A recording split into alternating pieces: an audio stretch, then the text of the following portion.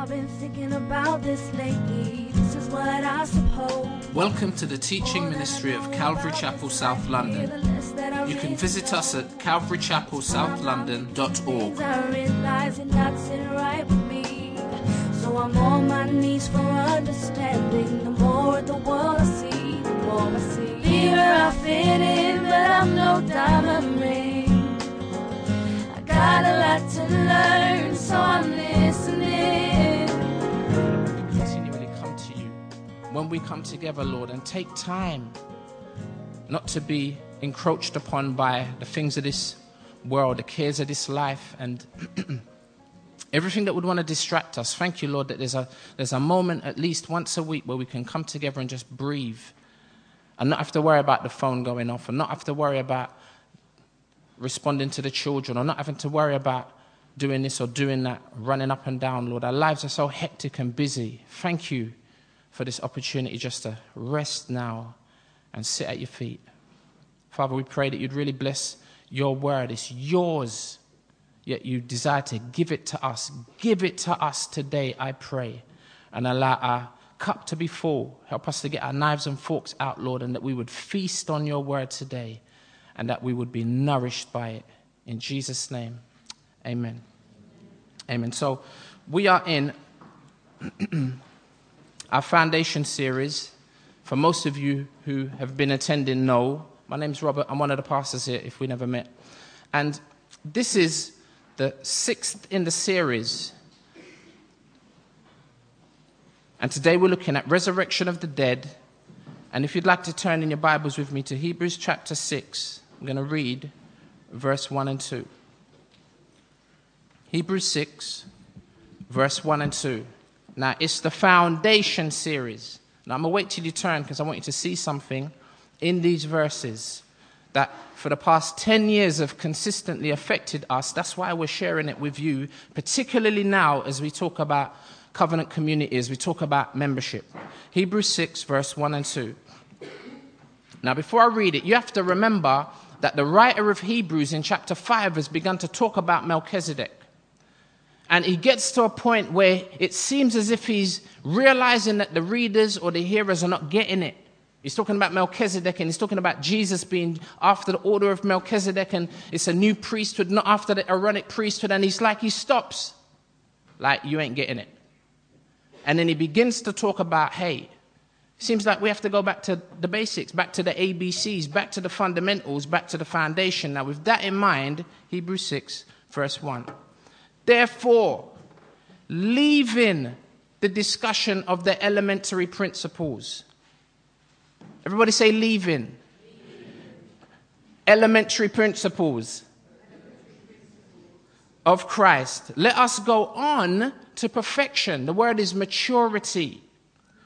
Not laying again. Say not laying again.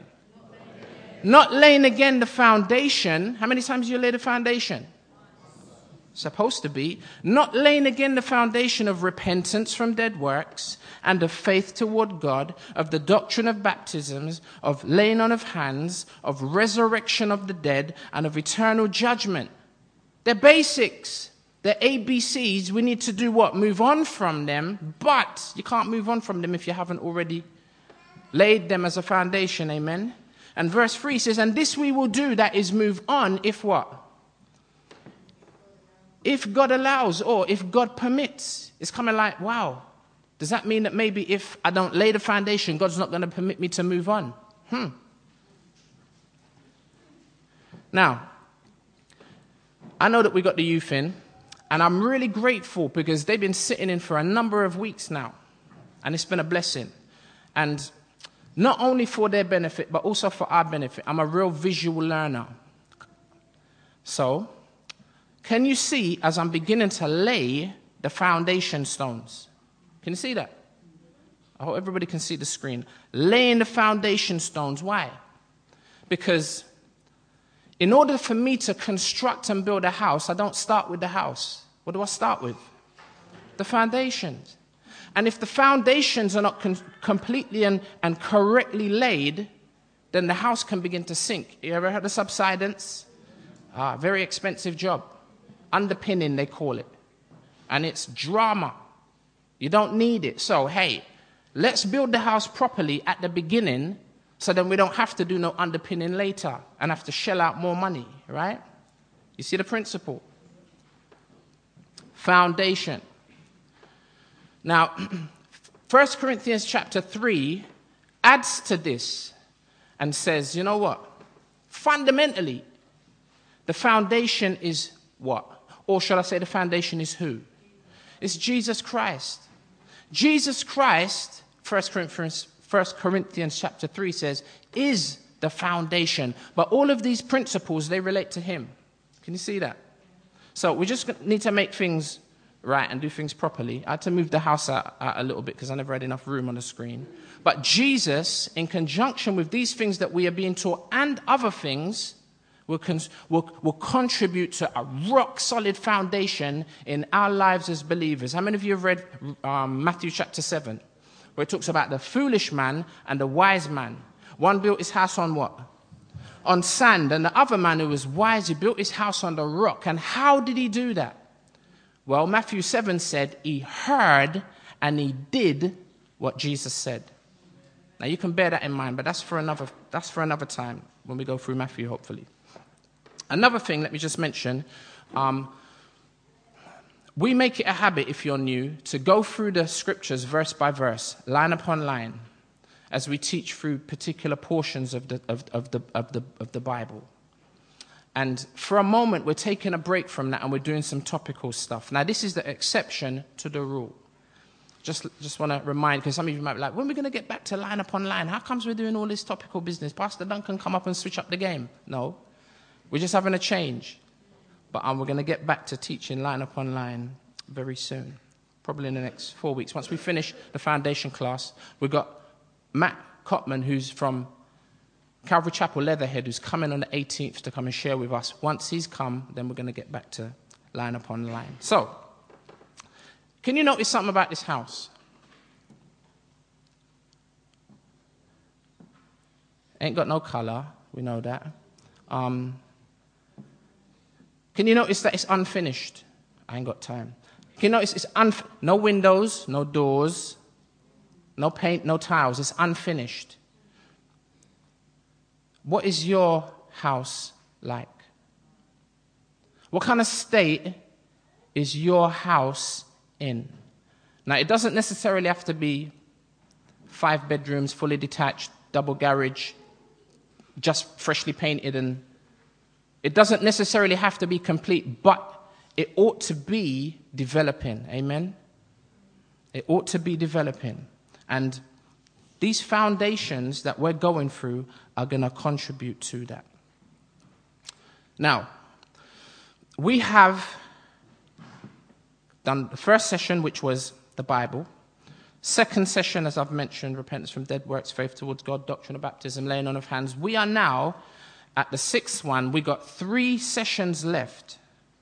Resurrection of the dead, which is where we are today. Eternal judgment. And then we've got an 8th one, which we've called DNA. Now, does anybody know what DNA stands for? I can just about pronounce it. It's deoxyribonucleic acid. And it talks about basically your makeup. That session, we're going to talk about our makeup, or Pastor E's going to talk about our makeup, so you know where we're going. Now, that one is going to conclude our series. Number 1 and number 8 in blue, if you can see it from where you're sitting, have been added by us. You won't find that in Hebrews 6, but we felt that was going to be beneficial with regard to the foundation series. And number 2 through 7, obviously, as I've just read, we find in Hebrews 6. So, according to Hebrews 6, the first 4 topics are related to this life.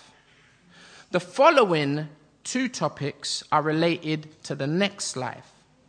The topic of resurrection of the dead is fundamental to the gospel. I hope when I say that now, it means something different to you.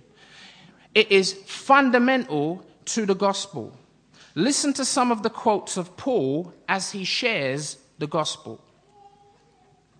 Acts chapter 17, verse 18. Then certain Epicurean and Stoic philosophers encountered him, that is Paul. And some said, what does this babbler have to say? Others said, he seems to be a proclaimer of foreign gods because he preached to them Jesus and what? The resurrection. Acts chapter 17, verse 32. And when they heard of the resurrection of the dead, some mocked, while others said, you know what? We're going to come back and check you about this matter because, boy, this kind of sounds interesting. Notice how this topic is an integral part of Paul's message. Okay, well, how about later when Paul is before the Sanhedrin or the religious Pharisees? Acts chapter 23, verse 6. But when Paul perceived that one part were Sadducees and other Pharisees, he cried out in the council, "Men and brethren, I'm a Pharisee, the son of a Pharisee." See, he was kind of siding with the Pharisees momentarily because remember, the Sadducees don't believe in what? The resurrection. But the Pharisees believe in the resurrection. So he's in drama now. So Paul, 2:2, draws for the Pharisees. Hey, you know what? I'm a Pharisee, you know. And from that moment, they kind of change up and they're like, oh, well, he's a Pharisee.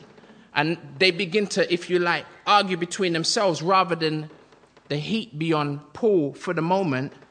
But you see what he says regarding his perspective as a Pharisee. He says, look, this is all about the hope of the resurrection of the dead. That's why I'm here being judged. It's like, come on, fellas. You're going to judge me for something you guys all believe in. Now, you need to read Acts 23 to kind of get the full picture. But can you see what Paul's hope was? Acts chapter 24, verse 15. He says, I have hope in God, which they themselves also accept, that there will be a resurrection of the dead, both of the just and the unjust. Now we're going to come back to that. Then standing before Felix, the Roman governor, Acts 24:21, he says, unless it is for this one statement which I cried out, standing among them, concerning the resurrection of the dead, I am being judged by you on this day. Acts 26, one more. Acts 26, verse 21. For these reasons, the Jews seized me in the temple and tried to kill me. Therefore, having obtained help from God, to this day I stand, witnessing both the small and great, saying no other things than those which the prophets and Moses said would come, that the Christ would suffer, that he would be the first to what? Rise from the dead, and would proclaim light to the Jewish people and to the Gentiles. Isn't it interesting just how many times the resurrection is mentioned by Paul? As he stands up declaring the gospel, as he stood before judges, as he is put on trial and would suffer for. Why?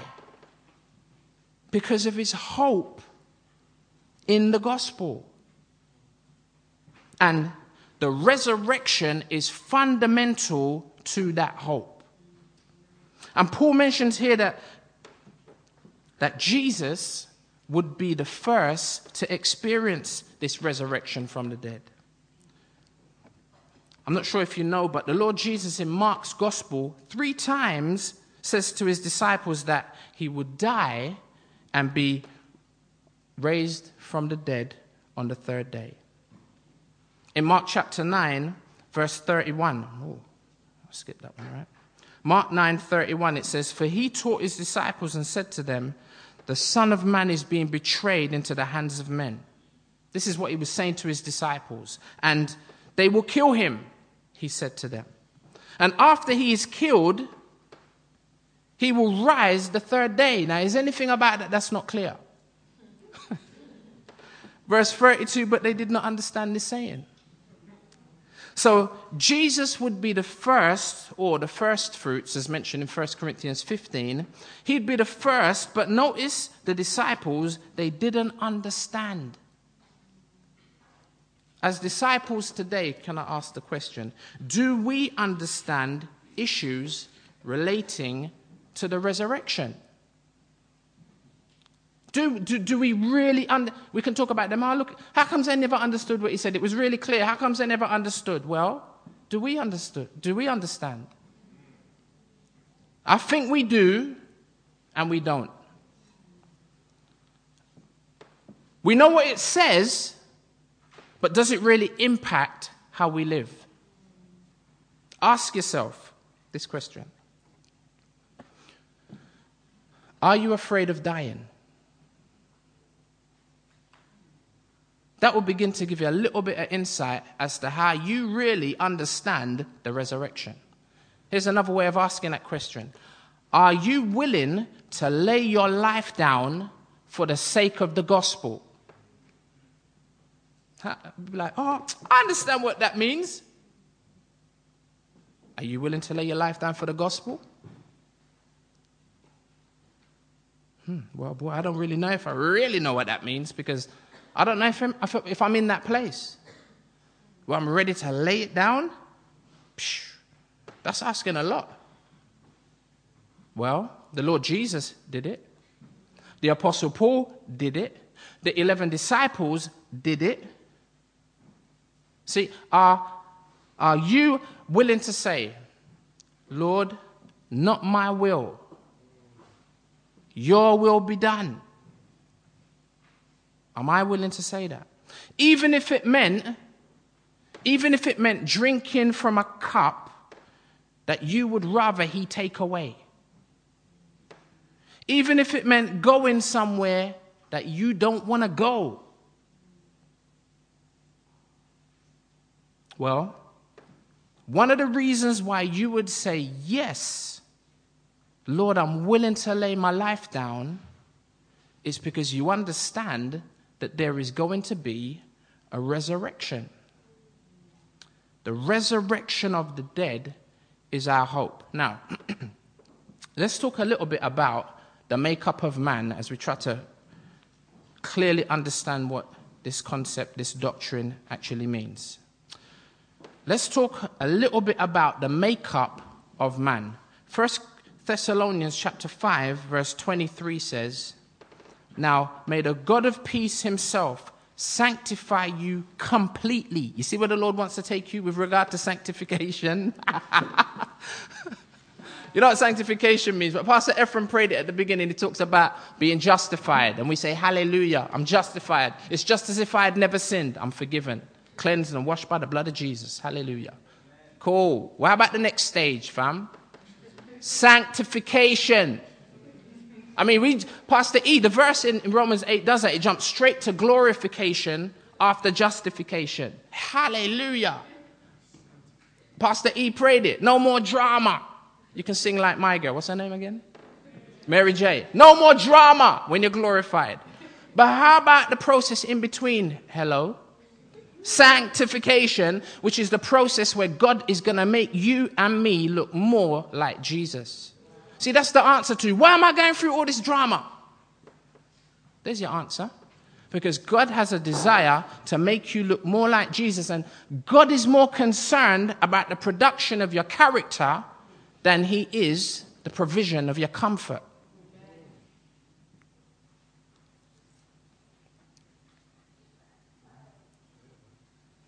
Amen. Now may the God of peace himself sanctify you partially. King James, wholly, or New King James, 21st century English, completely. Completely. That is the process. And may your whole spirit, soul, and body be preserved blameless at the coming of our Lord Jesus Christ. Now, I'm not trying to underline sanctification at present. I mention it in passing. But can you see the three different types or the three different aspects of the makeup of man there in that verse? Spirit, soul, and body. How many parts are there to the human being? These three parts. Now, the issue of the spirit and the soul is much more complicated than the issue of the body. Would you agree? So we know that we are a spirit, and that we have a soul, and that we live in what? We live in a body. Now, you can see I've got spirit and soul. They're distinct, but they're very, very, very closely related. Sometimes it's very difficult to differentiate between the two. Now, in Hebrews 4, it says only God's word can really make that definition between the two. Now, Hebrews chapter 4, verse 12, I just quoted it, didn't I? I should have just read it. It says, "For the word of God is living and powerful, and sharper than any two-edged sword, piercing," how far?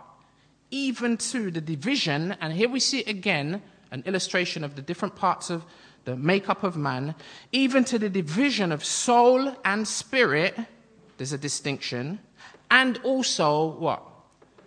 "The body, the joints and the marrow," right? And they say it's hard to tell where marrow becomes bone or joint. In the same way, it's hard to determine between when spirit meets soul and the distinction, the difference. Now check it. Genesis chapter 2, verse 7 says, "And the Lord God, he formed man." What part of man did he form? The body at that part. "He formed man of the dust of the ground." And then what did he do? He breathed into his nostrils the breath of life. And man at that point became a living soul or a living being. The combination of the spirit from God breathed into the man culminated in two things happening, a soul and a body, at least coming to life. Can you see that? So we have the physical or material part of man formed from the dust of the ground, that is his body. And we have the invisible, immaterial part of man that has its origination with God. That is his spirit and his soul. Now, importantly, at the point of death, what happens is the invisible, immaterial element of man, his spirit and his soul, are released from its earthly vessel. Then afterwards, by the process of burial, man's material part, that is his body, man's material part is restored again to the earth from which it came. And by the process of decomposition, how many of you know that God is, what do they do when they tell you to put stuff in the black bin and in the green bin? God recycles, right? Because our bodies are biodegradable, right? By the process of decomposition, it returns again to its original elements. Therefore, death, we understand, in contrast to life. When you subtract the spirit and the soul, which God breathed into existence, the physical body ceases to function. When the spirit and soul leave the body, James chapter 2, verse 26, it says, "The body without the spirit is dead." Interestingly enough, have you seen this verse in Ecclesiastes? It's chapter 12 and verse 7. It says, "Then the dust will return to the earth as it was, and the spirit will return to God who gave it." So the body goes into the ground, and the spirit and the soul go somewhere else, back to God. But where exactly? Turn with me to Luke chapter 16.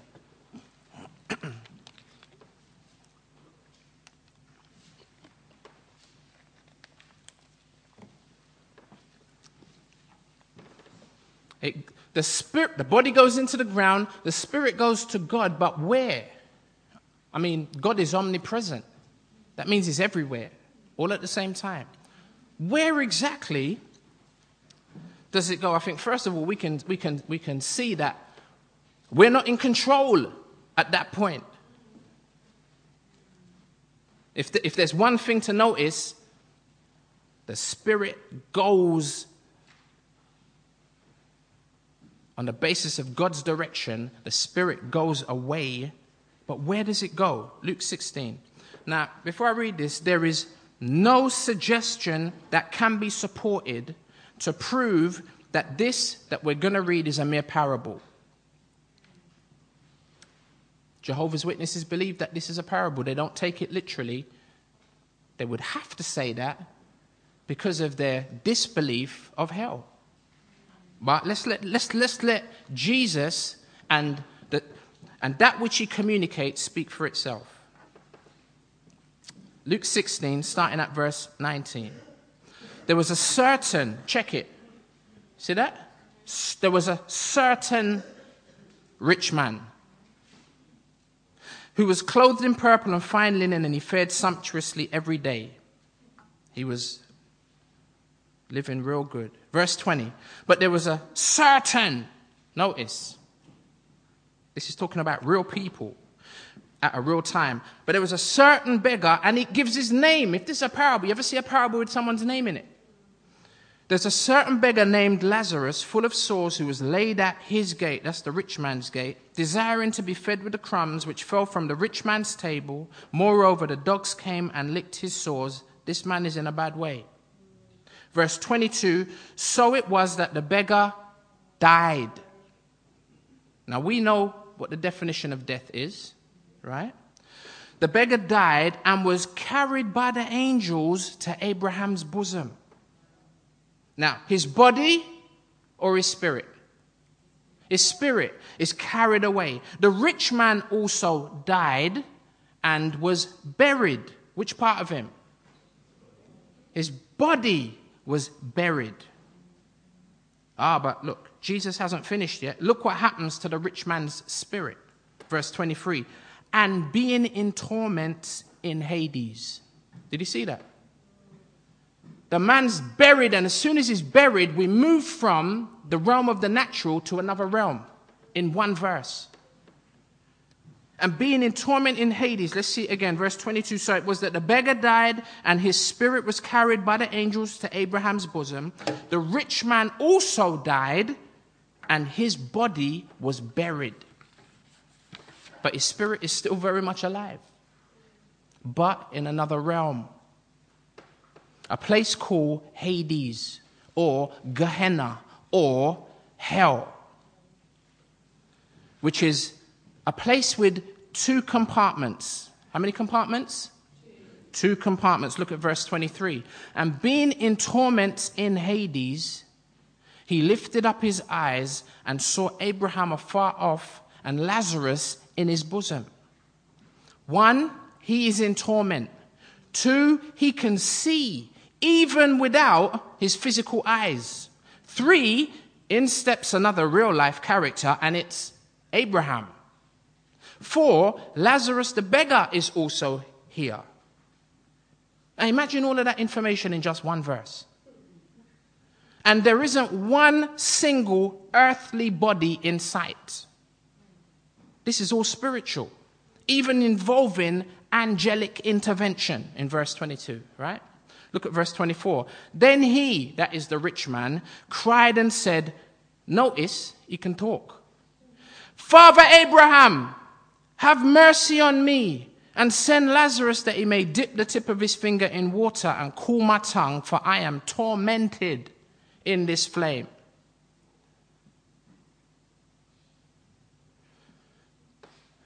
Just to highlight, if you go back to verse 23, notice it says torments. Plural.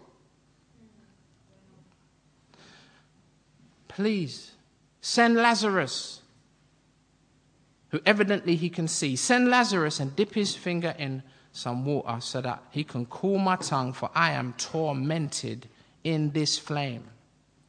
So, the spirits of these men can speak and presumably taste, or at least have the sensation of thirst. Verse 25, but Abraham said, and that means that they can hear. Why else would Abraham respond? Verse 25, but Abraham said, son, remember that in your lifetime, what lifetime? The lifetime before he died. Remember that in your lifetime, you received your good things, and likewise Lazarus evil things. But now, he is comforted, and you are tormented. Can you see why there is good reason to have hope?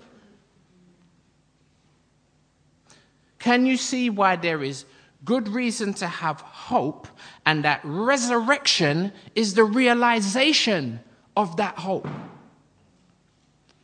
You know, it was round about this time last year that our brother, Sandeep, he went to be with the Lord. He died. Not only can he have hope, how many of you know you need hope at that point? Not only can he have hope, or has hope, but his wife Sarah can have hope, who's here today. She can have hope. It wasn't long ago when we went on a trip to Jamaica, our missions trip, that we went as a team of 47 and we came back as a team of 46. Brother Michael, he died. But how many of you know, for those of us that were there, it was an experience like I've never had in my life. Growing up, there's only a few people that I've known really well personally that have died. And I tell you, me and everybody were rocked. In 1 year, we had 2 of our brothers die. But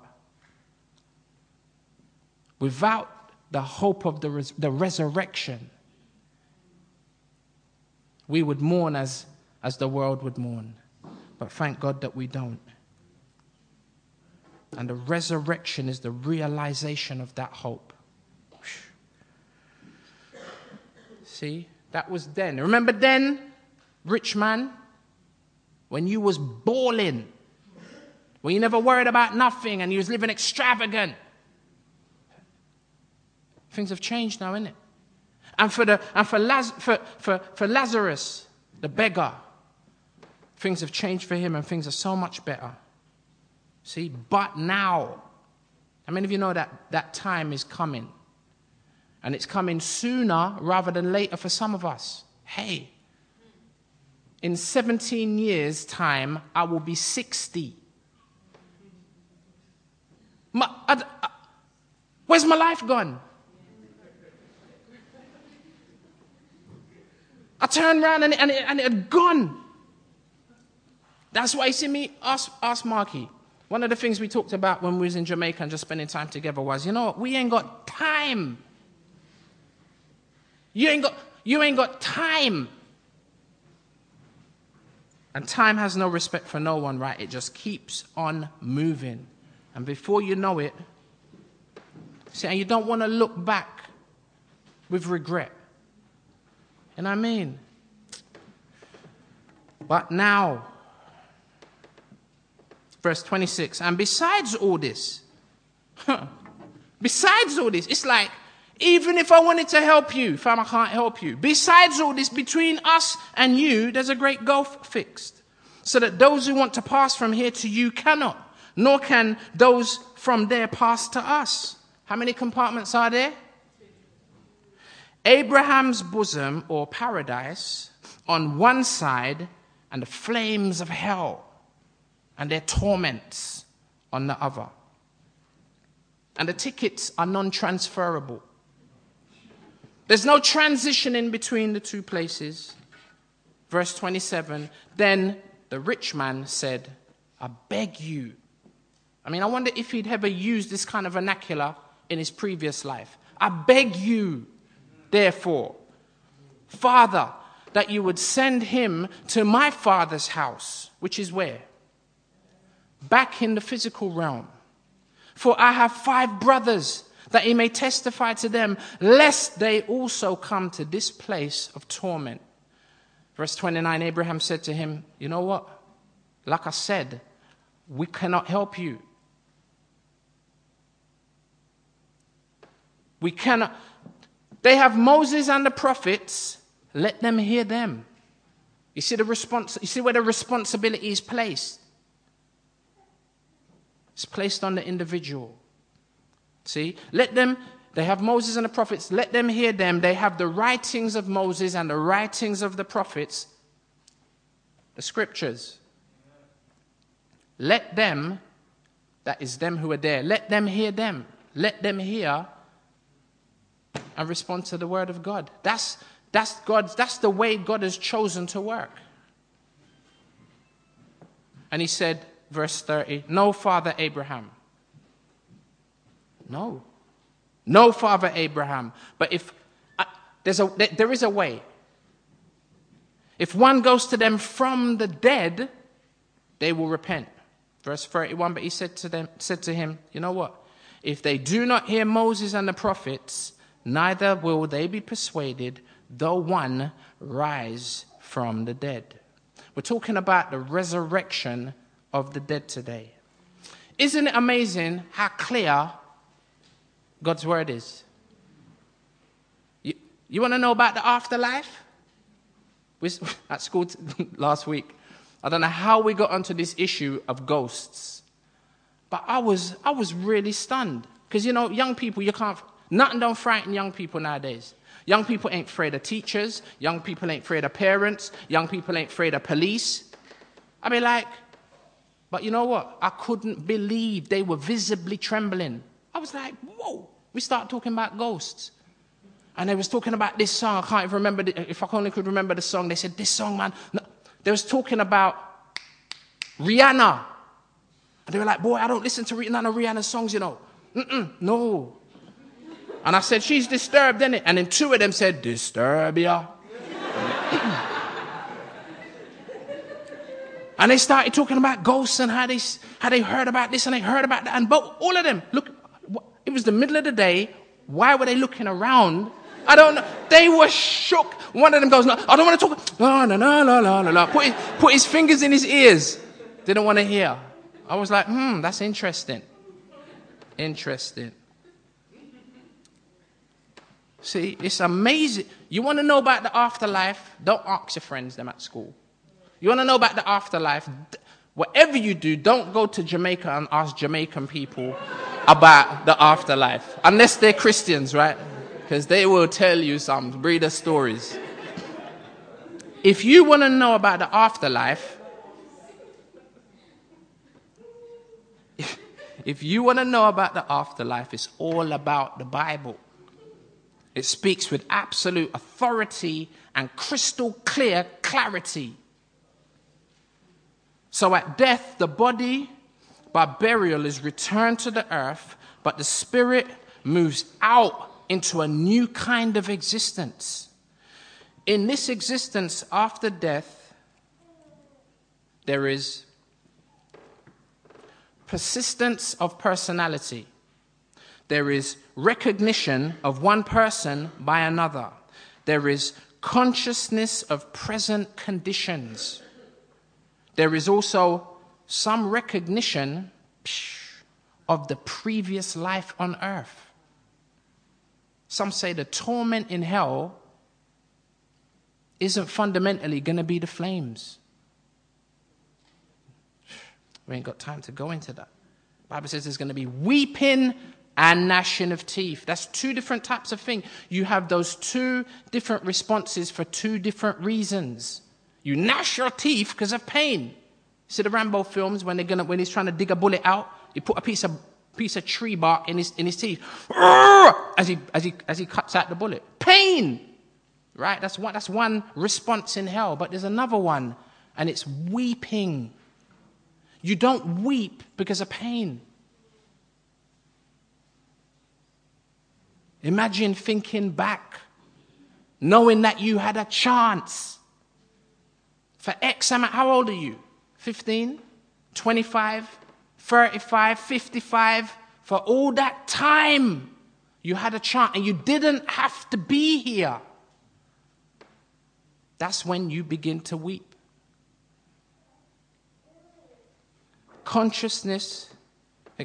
Recognition of the previous life on earth.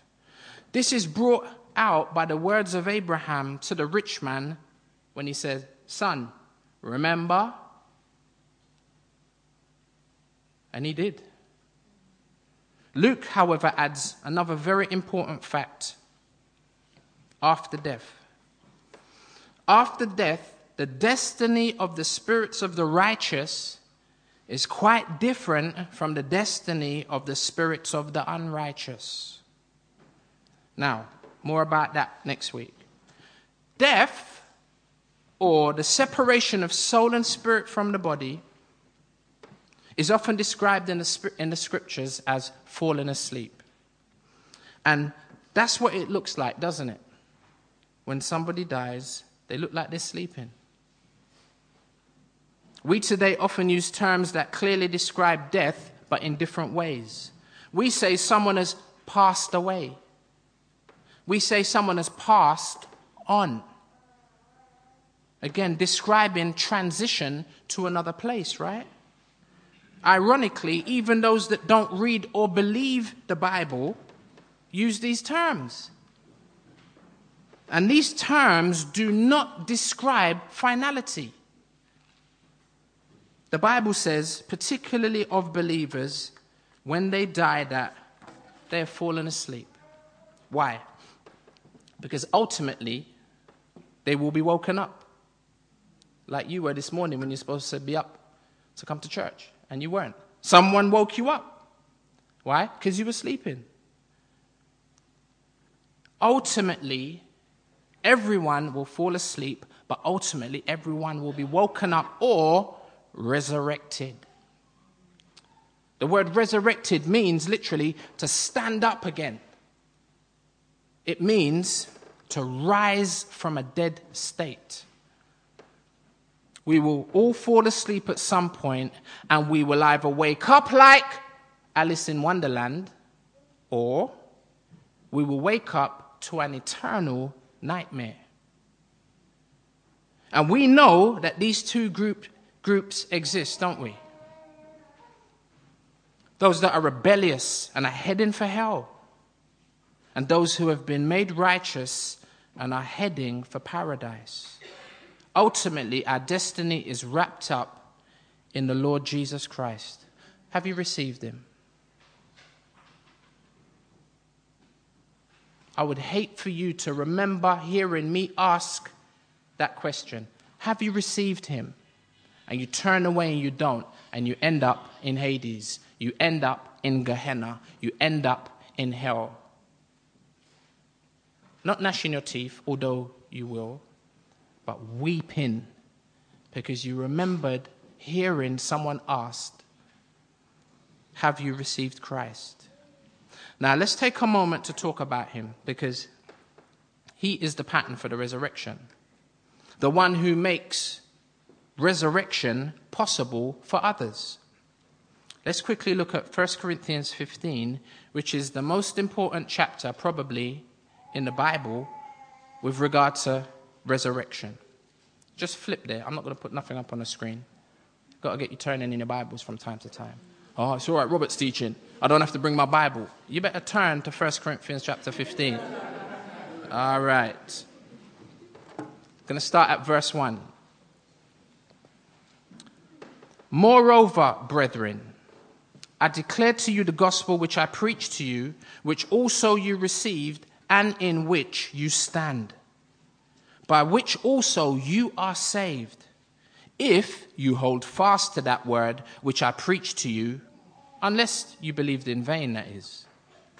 Verse 3, for I delivered to you, says Paul, first of all that which I also received, that Christ died for our sins according to the scriptures, and that he was buried. Why?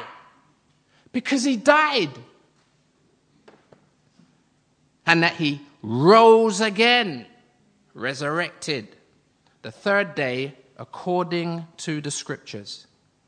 Now, how was that fulfilled according to the scriptures? It was quite a number of years I always asked that question. Where in the Old Testament does it prophesy that Jesus would die and that Jesus would rise? I'm like, where? I mean, how was that fulfilled? Well, Psalm 16 is a messianic psalm. That means it's a psalm that talks about the Messiah, the coming Messiah. And it's actually David writing, but he's describing not that which would happen to him, but that which would happen to Jesus prophetically. And Peter says this in Acts because he mentions, David, yeah. What, King David? Yeah, that same one. Remember he died? Yeah, he died. And he stayed dead. His bones are still in the grave, still in the tomb. Right? So what David is going to say evidently wasn't referencing his life. Psalm 16 verse 8. I have set the Lord always before me. Because he is at my right hand, I shall not be moved. Therefore my heart is glad and my glory rejoices. My flesh, which is what? Which is his body or the physical part of him. My flesh also will rest in hope. That's the third time that word has come up today. My flesh will also rest in hope, or sleep, as it were. But how about the spiritual part of Jesus, who this is actually speaking about? His body's going to rest, but how about the spiritual part of Jesus? Is that sleeping? When his body goes to sleep? No. Verse 10, for you will not leave my soul. Now, we define those terms, right? Body, we heard it mentioned, spirit and soul. His body is in one place, but look, for you will not leave my soul, the immaterial part of him, in Sheol or in hell, nor will you allow your Holy One, and here's the resurrection, or here's the fact that he can't stay dead, neither will you allow your Holy One to see corruption. That means his body is not going to decompose. So can you see that God is not going to allow the physical body of Jesus to suffer that kind of decomposition? Can you see how this prophecy was fulfilled? But that is only a partial fulfillment because Jesus has not yet been raised, as it were. Now rewind back to the moment just before Jesus died, as he hung on the cross between the two thieves, right? Remember? Are you there? Okay. Luke chapter 23, verse 39. Then one of the criminals who were hanged blasphemed him, saying, speaking about Jesus, if you're the Christ, save yourself and save us in the process. But the other one, who had a bit more sense, answering, rebuked him across Jesus. Because Jesus is in the middle, right? He looks across at the thief who just made up some holy noise. He looks at him and he says to him, do you not even fear God? You'd think that recognizing your predicament, you'd be a bit more cognizant of the fact that, hey, you're about to meet your maker. Can you see? And that's scary. That's terrifying. That is a picture of the wickedness of the human heart. Sometimes you're in a situation and you say something that you know you shouldn't have said. But sometimes you say it before you think. And then once you've said it, then you think, I shouldn't have said that. When you're in them situation, that's the wickedness of our own heart. And very often we say those type of things to the people that we love. Heart is wicked, desperately evil. The Bible says, who can know it? David said, Lord, search my heart. See if there be any wicked way in me. David knew that he couldn't search it himself, because when he searched his own heart, he skipped stuff. And that's what we do, right? So he'd be like, Lord, you search my heart, because then I know I'm going to get an honest appraisal, right? An independent appraisal. Where was I? Search my heart. Where was I? Help me. Amen. The man's like, do you not even fear God, given your predicament? Seeing you are under the same condemnation. And we indeed justly, for we receive the due reward of our deeds. But this man has done nothing wrong. Then he turns and he says to Jesus, you know when your heart is beginning to be melted by God. See how he responds? And then he turns to Jesus. Lord, remember me when you come into your kingdom. I mean, he might as well try, because it's like, he's got nothing to lose. It's not like, chat man, you know what, I can't accept Christ right now, because I've got my life to live, fam. He ain't got no life left to live. And he's like, Lord, remember me when you come into your kingdom. And it was more than that. It was more than just, boy, I ain't got no options. Run out of options. I thought the teething thing was going to work, but it never worked. I run out of options. And Jesus turns and he says to him, the man genuinely, and Jesus, verse 43, turns and says, assuredly I say to you, today you will be with me in paradise. Check it, today. Luke chapter 23, verse 46. And when Jesus had cried out after a few hours, he said, in a loud voice, he said, Father, into your hands I commit my spirit. It's a good thing the thief got in when he got in. Father, into your hands I commit my what? My body? No, my spirit. Into your hands. Having said this, he breathed his last. Remember I said that death is clearly seen as the opposite to life. Because when man was created, what did God do? He breathed into him, didn't he? And now we see Jesus breathe, but breathe out. And he breathed his last. His body was then taken down, limp and lifeless, because the body without the spirit is dead, and is placed into the tomb. Now, what happened to the spirit of Christ as it was released from his body at death? Now, this is controversial, but what happened to Jesus' spirit? Ephesians chapter 4, verse 8, speaking of Christ, this ain't controversial, it's the word of God, it's the Bible. Therefore, he says, when he, speaking of Jesus, ascended on high, right, that's when he went up, when he ascended on high, he led captivity captive, and he gave gifts to men. It's a beautiful picture. Jesus going up and just showering gifts, right? Now, this he ascended, what does it mean but that he also first, before he ascended, descended into the lower parts of the earth? Where is the lower parts of the earth? I believe this is a synonym for hell.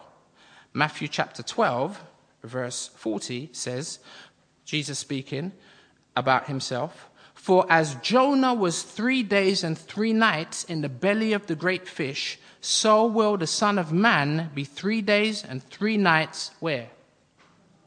In the heart of the earth.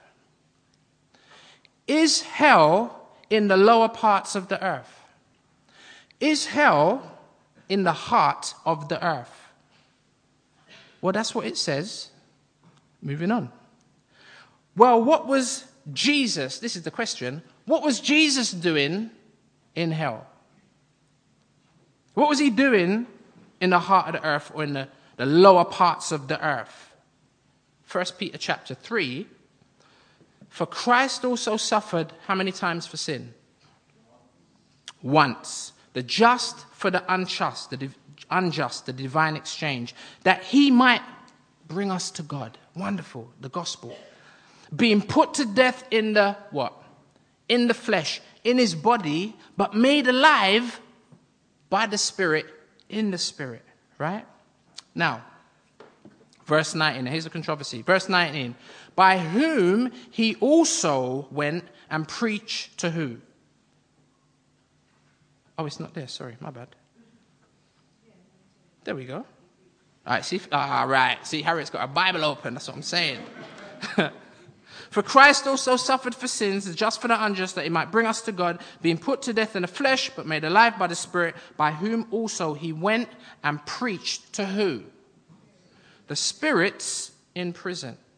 There's a puzzle. How can you put a spirit in prison? The Bible says toward the end that the devil is going to be chained up. How you chain up a spirit? It's a puzzle. How can you put a spirit in prison? Who are these? Verse 20. Who formerly were disobedient when once the divine long-suffering waited in the days of who? Noah. Remember that name. 2 Peter chapter 2. For if God did not spare the angels who are spirits, who sinned, but cast them down to where? Hell, the text says, and delivered them into chains of darkness. Does that sound like prison? Chains of darkness? What about the rest? To be reserved for judgment. Sounds like prison to me, but it don't sound like a physical prison. Don't sound like Brixton. Don't sound like Jeb Avenue to me. But it sounds like a place of incarceration. A lie? And did not spare the ancient world, but saved who? Remember I asked you to remember his name? Same time frame. I put it to you. Now, there are many mysteries in the Bible, and I mean, and I'm not determining that this is what happened, but just putting together some of the pieces, I'm just going to suggest, as I try to fill in some of the blanks, without giving you my own personal opinion, I've tried to show you my thesis from the scriptures, right? I put it to you that this is suggesting, or I'm suggesting, that when Jesus died, one of the things that he did was go down to Hades or hell. Now, you may have heard preachers in the past talk about Jesus going to hell and being tormented and tortured. I am not saying that. That is not in the Bible. And there are some that would also say that Jesus further then went on to complete the work of atonement. I am not saying that. Jesus said on the cross, before he breathed his last, it is finished. For the sake of clarity. So I'm saying he went down to hell first into the second compartment. Remember I said this too. First into the second compartment, which possibly has a sub-compartment, because the word for hell in this verse in 2 Peter 2 is Tartarus. And he preached, it's not Gehenna, it's not Sheol, and it's not Hades. It's Tartarus. And it seems like, boy, this is one place that is so dark. It's reserved for these particular angels who sinned back in the time of Noah. And it says he preached. You might think, oh, that can't mean that. Just because it says he preached doesn't mean he was trying to get them saved. The word preach means to declare. And he preaches to them and he tells them something. I don't know. Not in order to save them. And I don't know. Possibly declare. I'm not even going to surmise. But possibly it's the destruction that was to come upon these fallen angels. Ever heard of the Nephilim? Genesis 6, during the time of Noah. Now, again, it's well documented from good quality Bible teachers that this is the case, but there are many that don't agree with it. But, and at the end of the day, it really doesn't make that much difference to your salvation. You know what I mean? But I'm suggesting that's the first place he went when he went to hell. Then Jesus went to the first, that was the second compartment, but now he goes to a subdivision of the second compartment, hell. But now he goes to the first compartment, Abraham's bosom, to greet and take home the saints that had died in the Old Testament previous to his coming. Oh, what a time that must have been. Can you imagine? Jesus going to meet and greet the saints of old. Seeing Adam, maybe. Eve, maybe. Abel, definitely. Moses, David, Jeremiah, Elijah. those that had suffered for his name's sake. How about the thief on the cross? How beautiful would that be? There would be weeping, but not the type of weeping that they'd be doing in the second compartment. And not least of all, here comes Abraham, the father of faith. What would that have been like for them to have seen Jesus come to get them? Praise, edit. It'll be, I wonder if, Pastor P said, is that Pastor P who said that? Who said that? Bertram, Brother B. See, if we would allow this to seep into our understanding, that is the reality of the resurrection. You're right, bruv. We would declare glorious praise. And I'm sure they did. Who can imagine what that must have been like? I'm sure, like I always say, it's on DVD, it's on Blu-ray. You know what I mean? We'll be able to watch it in 1080p. Maybe that's why, I don't know, maybe that's why it took the Lord 3 days to rise. Conjecture. Because he's spending time with the saints. See, now that is the scene. I understand my heart. I'm not trying to clarify with absolute precision exactly what happened. But that's the scene in the spiritual realm. Then in the physical realm, what happens? Long story. But the two Marys, they go to the tomb to embalm the dead body of Jesus, don't they? But it's not there. It's gone. It's gone. But the spirit of Jesus has re-entered the lifeless body of Jesus. And he who was dead is now alive again. And Mary reaches out to touch Jesus in John chapter 20. And he says, "Don't touch me. Do not touch me, for I have not yet ascended to my Father." That contributes to saying, well, where was he? You'd be like, oh, well, when Jesus gave up his spirit, he went straight to the Father. It doesn't seem to indicate that. Because this is 3 days later, and he says, don't touch me, because I've not yet gone to the Father. So where had he been? See, but then, when he ascends, as he ascended, he would then lead those who had been captive. Could it be that it was at this point that he transferred all those who were in Abraham's bosom up into heaven? Matthew chapter 27. Oh my God, man. Read this verse about 15 years ago and I thought, what on earth does this mean? Matthew 27, verse 52. It's up on the screen.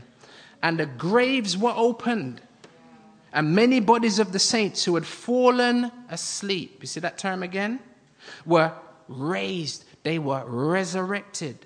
And coming out of the graves after his resurrection, because he's the first fruit, he's always going to raise first. Coming out of the graves after his resurrection, they went into the holy city and appeared to many. I ain't going to try and exegete them verses. But possibly this is the point at which Jesus is taking them to heaven, to now and forever be with the Father. Well, that's them. How about us? 1 Thessalonians chapter 4, verse 15 says, "For this we say to you by the word of the Lord." It's like, hey, this isn't conjecture. This we say to you, says Paul, by the word of the Lord, that we who are alive and remain until the coming of the Lord, because he's already ascended and gone into heaven, but he's coming back. We who are alive and remain until the coming of the Lord will by no means precede those who are asleep. That is those saints who have gone before us, whose bodies are in the grave, but their spirits are in heaven with the Lord. Because that's what Paul says, doesn't he? He says to be absent from the body is to be present with the Lord. That's the difference. Jesus is the dividing line. Before him, you go to Abraham's bosom. After him, you die. You go straight to be with the Father. Right? Sorry, I just never had more time. I should have took another week like Pastor E. and just done more of this next week. But there is so much. There's so much in the text about this issue. But we won't precede those. That means we won't go before those who are asleep. They're going to go before us. Verse 16, for the Lord himself will descend from heaven with a shout. Can't wait for that moment. With the voice of an archangel, with the trump of God, and the dead in Christ will rise first. See, but we won't precede them. Those who are dead, they will rise first. Their spirits will merge with their physical bodies, and they will rise. We call it the rapture. They will rise first, then we who are alive and remain shall be caught up together with them. So they go up, and then simultaneously, or not simultaneously, just after, momentarily after, Scripture says in the twinkling of an eye, we'll be caught up together with them in the clouds to meet the Lord in the air. This morning, Pastor E was praying for healing. I know, apart from healing, some of you need a miracle. And we can get really discouraged because the things that we want sometimes, but then sometimes the things that we need don't materialize. But don't be discouraged, because your life in Christ, as I said, there's much more to it than just getting what we want. Someone said to me the other day, I realized something about prayer. Prayer is not about me trying to get stuff from God.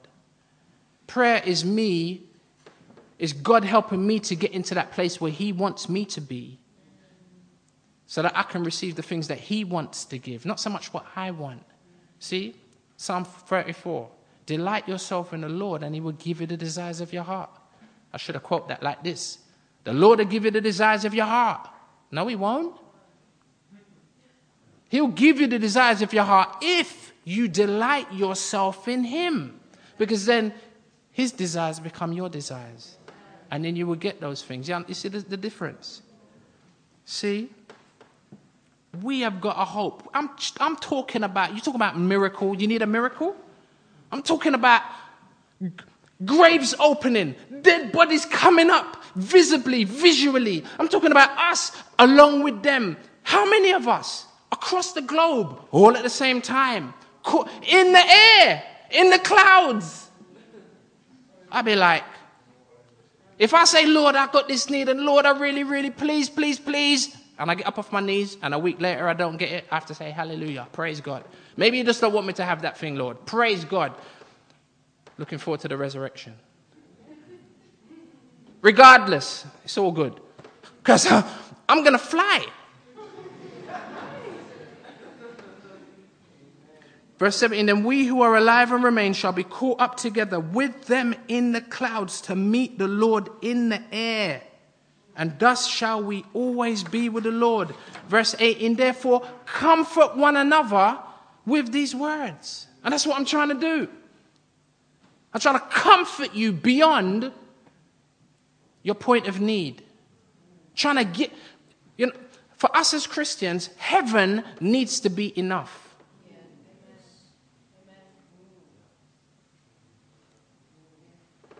See, we're talking about the resurrection of the dead.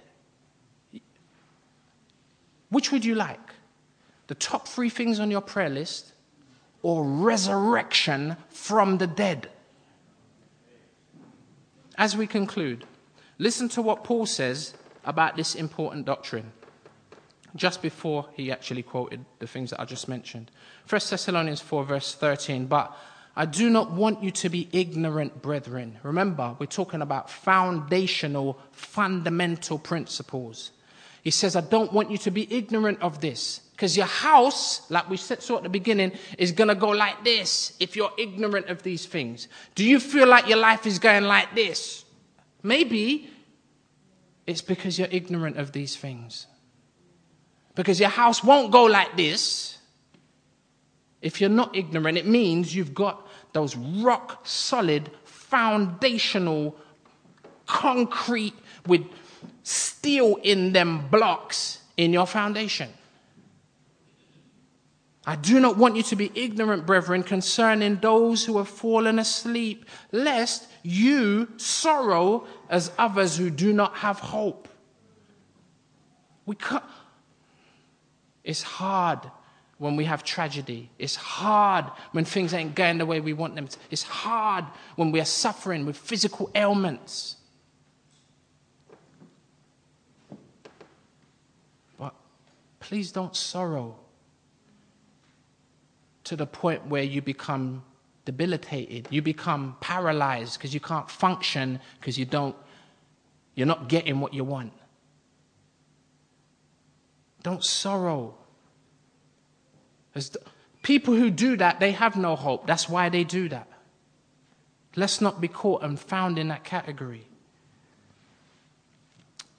See, we will at a certain time go to sleep, but we will awake again, and we will see our beloved ones again if we are in Christ. As disciples, do we understand issues relating to resurrection? Here we go as we finish. 1 Corinthians 15, that great chapter on the resurrection, and I encourage you to read it because I've only hit maybe 10, 15, 20% of what it says in 1 Corinthians 15. Therefore, my beloved brethren, Pastor E prayed it at the beginning. I loved it. I just, like John the Baptist, when he leapt in his mother's womb, I leapt when he said it, when he prayed it. Therefore, my beloved brethren, see, on the basis of all that we just talked about, be steadfast, immovable, always abounding in the work of the Lord, knowing that your labor is not in vain in the Lord. See? When you get a picture of the resurrection, that's how you function. Immovable. Oh my goodness. Steadfast. Always abounding. Be like, man, that brother, man, that sister, nothing don't rock them. They got a good picture of the resurrection. So as we pray,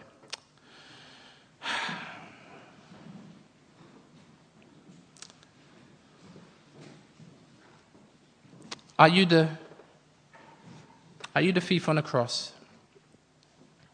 Not the one that said, Lord, remember me, the other one. You don't, up until this point, you've not recognized who Christ is. You never ever thought much about the afterlife. Are you like the rich man in Luke 16? Just worried about the cares of this life? Or just like him, you are a heartbeat away from transitioning from this material realm to the immaterial realm.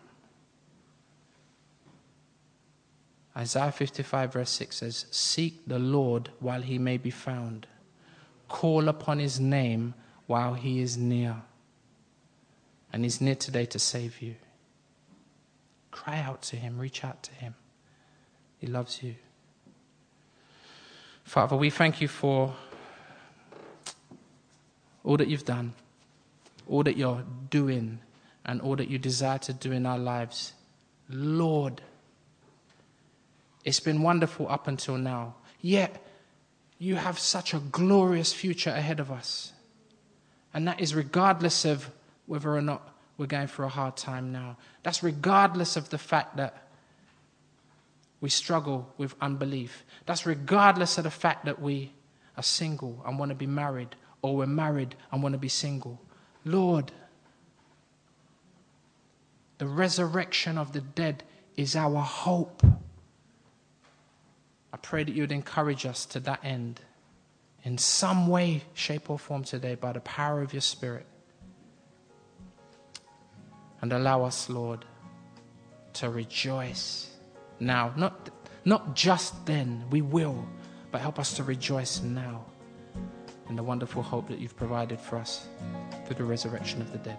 In the name of Jesus we pray, Father.